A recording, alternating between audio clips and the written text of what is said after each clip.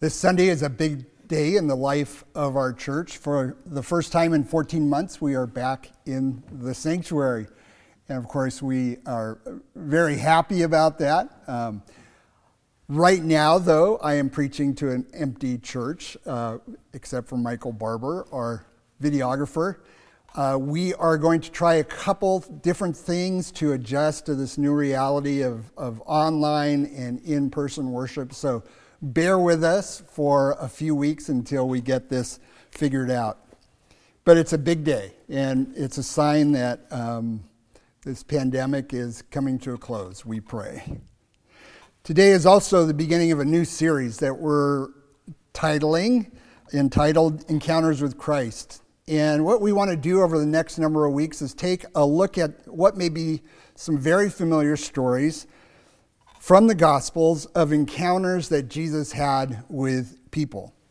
All kinds of people. People who were in need of healing, religious leaders who came to Jesus with deep questions, outcasts who were absolutely confident that they were outside of the scope of God's love. And as we look at these encounters, we're going to ask a couple key questions. And really, you can bring these questions to any passage in the Gospels when you read through them as you do your own personal study. What do we learn about Jesus from these encounters? Who is he? What does he value? How does he treat people, relate to people? What does Jesus deeply care about? What does he teach? Also, we want to ask the question, what do these stories tell us about the people Jesus encountered? What were their deep yearnings? What were their needs? Why did they come to Jesus? And how were they changed or transformed after their encounter with Christ? We'll ask these same questions of ourselves because we will see a bit of ourselves in all of these people. And we're preaching this series because Christianity really boils down to this. It is a trusting relationship with Jesus Christ. A Christian is someone who trusts Christ to lead them, to guide them. A Christian is a person who loves Jesus and desires to live life in the way that Christ did, a follower of Christ. So I'm excited about this series. I love these stories, and I hope you do too. Today we're going to take a look at one of my favorite stories that I'm sure is familiar probably to most of you. It's the passage from Matthew 14, the story of this perfect storm and Jesus walking on the water. Let me read it to you. It's Matthew 14, verses 22 through 33. Immediately, Jesus made the disciples get into the boat and go on ahead of him to the other side while he dismissed the crowd. After he had dismissed them, he went up on a mountainside by himself to pray. Later that night, he was there alone, and the boat was already a considerable distance from land, buffeted by the waves because the wind was against it. Shortly before dawn, Jesus went out to them, walking on the lake. When the disciples saw him walking on the lake, they were terrified. "It's a ghost," they said, and cried out in fear. But Jesus immediately said to them, "Take courage, it is I. Do not be afraid." "Lord, if it's you," Peter replied, "tell me to come to you on the water." "Come," he said. Then Peter got down out of the boat, walked on the water, and came toward Jesus. But when he saw the wind, he was afraid, and beginning to sink, cried out, "Lord, save me." Immediately, Jesus reached out his hand and caught him. "You of little faith," he said, "why do you doubt?" And when they climbed into the boat, the wind died down. Then those who were in the boat worshiped him, saying, "Truly, you are the Son of God." May God bless this reading of his holy word. Let's pray together. God, I pray that you would teach us through this great story. Teach us about who you are. what you have for us, what you challenge us, who you challenge us to be. Lord, help us to realize, to learn about your true nature and about our nature as well, and what it means to walk in faith with you. For we pray these things in Christ's name. Amen. We are all familiar with the phrase, a perfect storm. I did a little research this week and was surprised to find out that this phrase has been around since the 1850s, but really came into common popular usage after a 2001 movie starring George Clooney. Clooney was a fish captain, or a captain of a fishing boat off the coast of New England when a perfect storm hit. And the story is really about Clooney and his crew trying to survive in this terrible storm. The storm was actually a confluence of three powerful storms, and the boat was caught right in the middle of it. Now the phrase is used to describe any event or situation which is aggravated drastically by an exceptionally rare combination or confluence of events. I would say that since the last time we worshiped in this sanctuary, 14 months ago, we all collectively, to varying degrees, have experienced a perfect storm. And it's not just three events that has caused this perfect storm, but five. Think about what we've been through this last year. We have experienced and are still experiencing what we hope will be the end of a once-in-100-year pandemic. We have, to varying degrees, experienced an economic downturn that is the worst our country has seen since the Great Depression. We have undergone great social upheaval, seen our cities erupt in huge protests and even riots. We have come face to face, I hope in a new way, with the racial inequality that exists in our country. And we have witnessed, personally felt, political instability and polarization, and watched really in disbelief as our nation's capital was stormed by an angry mob. 5 storms combining into a perfect storm in 2020-21. Any one of those storms would have thrown us off balance, would have made us feel anxious and afraid, but all 5 in the same 14 months. It's been quite a stretch, hasn't it? And this perfect storm has left us all weary, uncertain, eager for life to return to some kind of normalcy. This storm, I believe, has also changed us. I'm not exactly sure how it has changed all of us, but I'm sure it has. Because storms change us in profound ways. And as people of faith, we know that God does some of his best work in our lives during times of storm. He uses them to change us, to challenge us to look at our lives. Oftentimes, God gets our attention during storms. He uses them to build our faith, to teach us to trust him more fully. Storms are tough. We don't like them. And they're not something we eagerly sign up for good reason. And yet, I can tell you with full confidence, God seems to teach us things during storms that we don't seem to learn any other way. We are all in this perfect storm right now.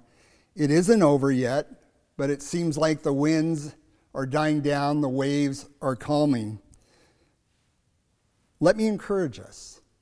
God can use storms to reveal to us some very important truths about who Jesus is and about who we are.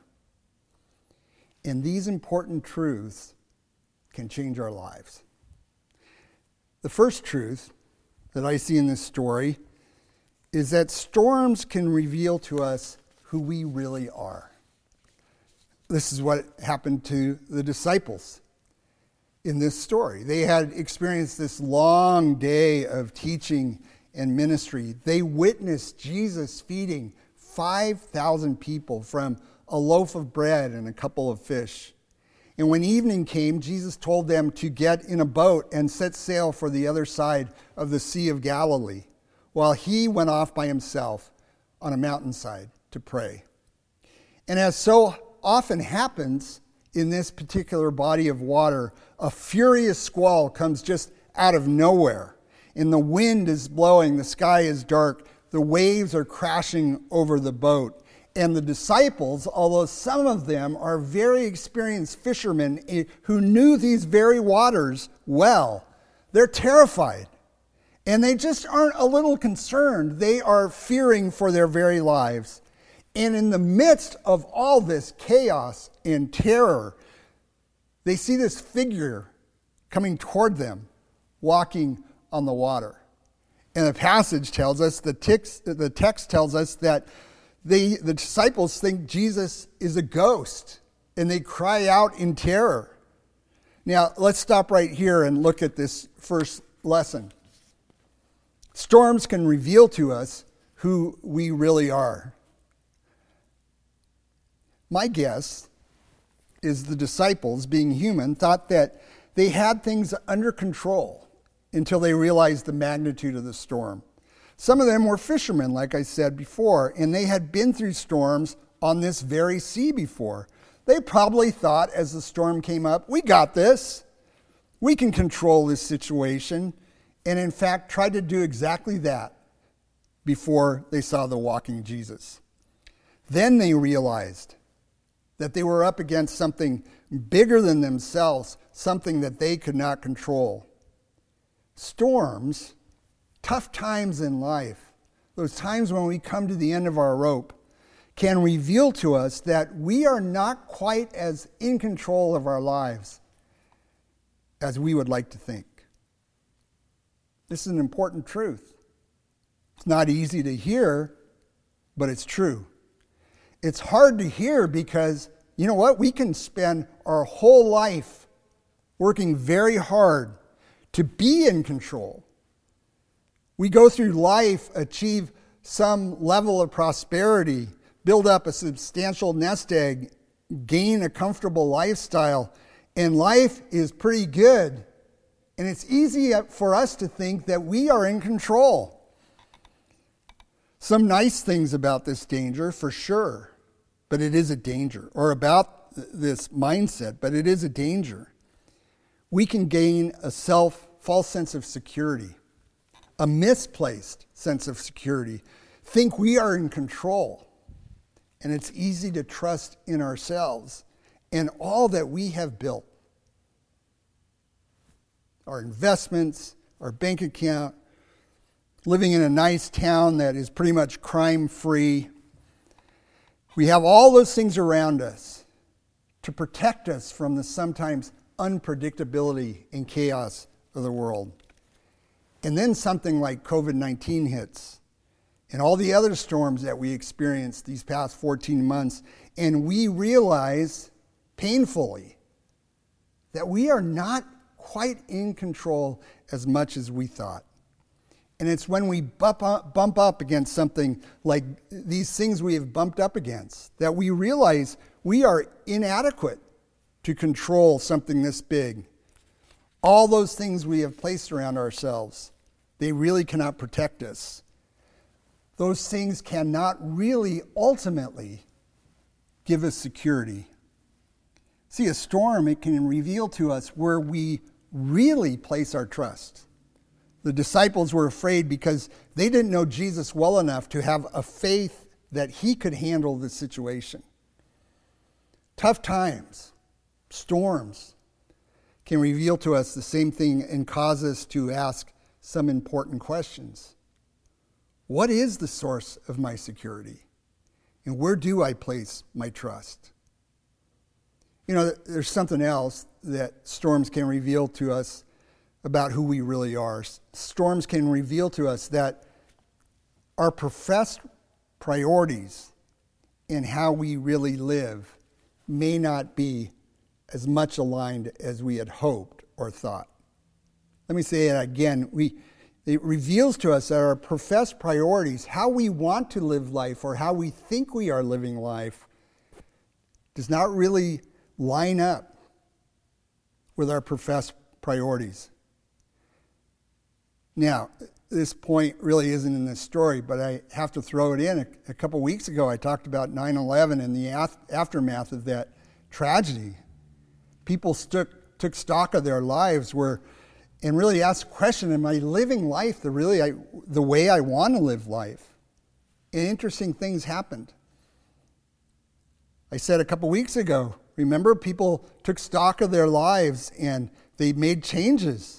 Relationships which had been broken years ago over something that probably they can't even remember were reconciled. People changed careers to do something they really loved. Worship attendance all across the country spiked. People started paying more attention to their spiritual lives. Couples who had put off getting married decided it was time to get married. And people worked less and spent more time cultivating relationships. I remember reading a column in the Chronicle during this time, and it was entitled, "We Are Better Now." We were better because of the changes we made following 9/11. When something like 9/11 or a pandemic or all these other things that we are experiencing happens, we realize that life is precarious, that it can change in a heartbeat. And we begin to live life according to what's most important. So storms can really reveal to us who we are. And here is the second truth that is even more important. Storms reveal to us who Jesus Christ really is. We see in this story that the disciples do not yet know who Jesus really is. Although by this time, they had heard the profound wisdom in his teaching. They had witnessed him healing people. They had just witnessed him feeding 5,000 people out of a loaf of bread and a couple fish. And yet, they didn't really know who he was. They hadn't confessed it yet. And this experience of the storm changed all of that. The experience on the lake changed them. Remember, the disciples cried out in fear, and immediately Jesus said to them, "Take courage, it is I. Don't be afraid." And the word that Jesus uses here for courage, it's really interesting. It means to dare, to be bold, to be of good courage, to even be cheerful, to trust, and to go out bravely. It is an action word. It means to take a step forward. Now, isn't it kind of crazy that Jesus uses this word? Doesn't he realize that the disciples are in over their heads, that they are completely terrified by this storm? Doesn't he realize they are paralyzed by fear? Well, none of this makes sense until you hear really the accurate translation of this verse. The most accurate translation is this: courage, I am. More than saying it is I. More than saying, hey guys, don't worry, it's me. No, what Jesus is saying is, I am is with you. This statement is a statement of the revelation of God. These are the same words that God spoke to Moses through the bush, the burning bush. Remember, Moses asked God, "Who shall I say sends me?" And God simply replies, "I am sends you." To the ears of these Jewish disciples, these words were extremely powerful. They knew their history. They knew their Old Testament. And up until this point, they had not confessed Jesus was God. But by the end of this passage, as we read, they say, truly, you are the Son of God. You are the great I am. You see, when Jesus says, courage, I am, he is saying he is the same God who created the waves, the lightning, the sea itself, the God who spoke and all things were created. Jesus is claiming to be the eternal God who transcends space and time, the I am, who led the Jews out of Egypt, who parted the Red Sea. It is this God who walks toward them on the water. Dale Bruner writes, according to the Holy Scriptures, human extremity is the frequent meeting place with God. And as I have said before, I believe, and will say again, God's address is at the end of our rope. The disciples, they know when they hear these words that they are in the presence of the mysterious, totally other, holy God. And this is why they can have courage, even in the midst of a perfect storm. And this is why we can have courage. One last thing. Jesus challenges Peter to take a step of faith, to risk, to get out of the boat and walk on the water. Now, really, we know this story, but would you expect Jesus to do this in the midst of this terrifying storm after all that Peter has been through? We would expect faith to be safe. In fact, we want faith to be safe, especially in the midst of a storm. We want safety. We want God, the comforter, the encourager, the sweet presence. And boy, we need those sides of God.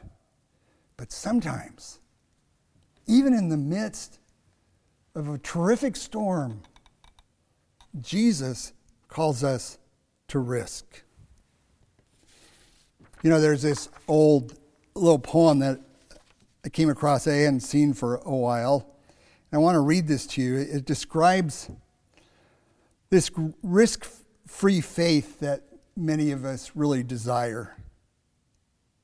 Wilbur Reese is the author, and this is what he writes. He said, I would like to buy $3 worth of God, please. Not enough to explode my soul or disturb my sleep, but just enough to equal a cup of warm milk or a snooze in the sunshine. I don't want enough of him to make me love a person who is different than I am, or pick beets with a migrant worker. No, I want ecstasy and not transformation. I want the warmth of the womb, not a new birth. I want a pound of eternal in a paper bag. I would like to buy just $3 of God, please. That's how we like our faith most often. It's safe and comfortable. But maybe even in the midst of this perfect storm in which we find ourselves, Jesus may be calling to us to get out of the boat and walk on water. My hope is that we have really evaluated our lives over these last 14 months.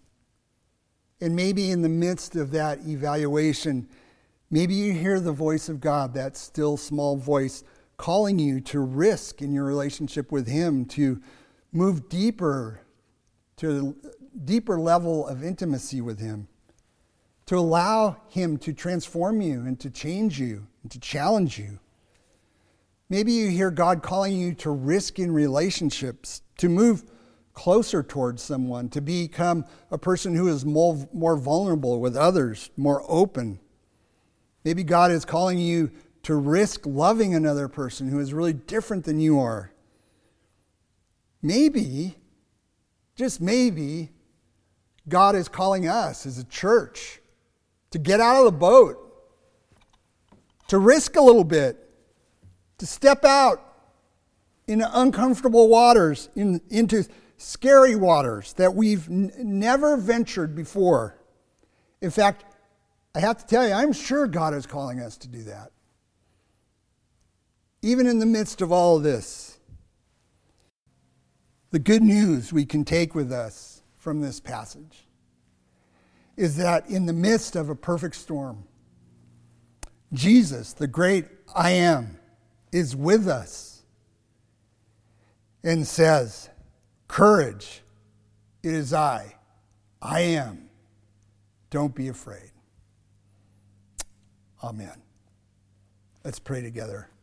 God, we thank you for this wonderful story and all that we learn about ourselves, about who you are, what faith is, and what you call us to. And God, I pray that we would not leave this perfect storm which we have experienced unchanged people, but rather we would be open to you and the transformation you want to bring in our lives, that we would take a good look at our lives and see what we might need to change, that we would listen intently to what you may be calling us to do, both as individuals and as a church. And may we have courage in the great I Am and step out of the boat. For we pray these things with great confidence in the strong name of the risen and reigning Lord Jesus Christ. Amen.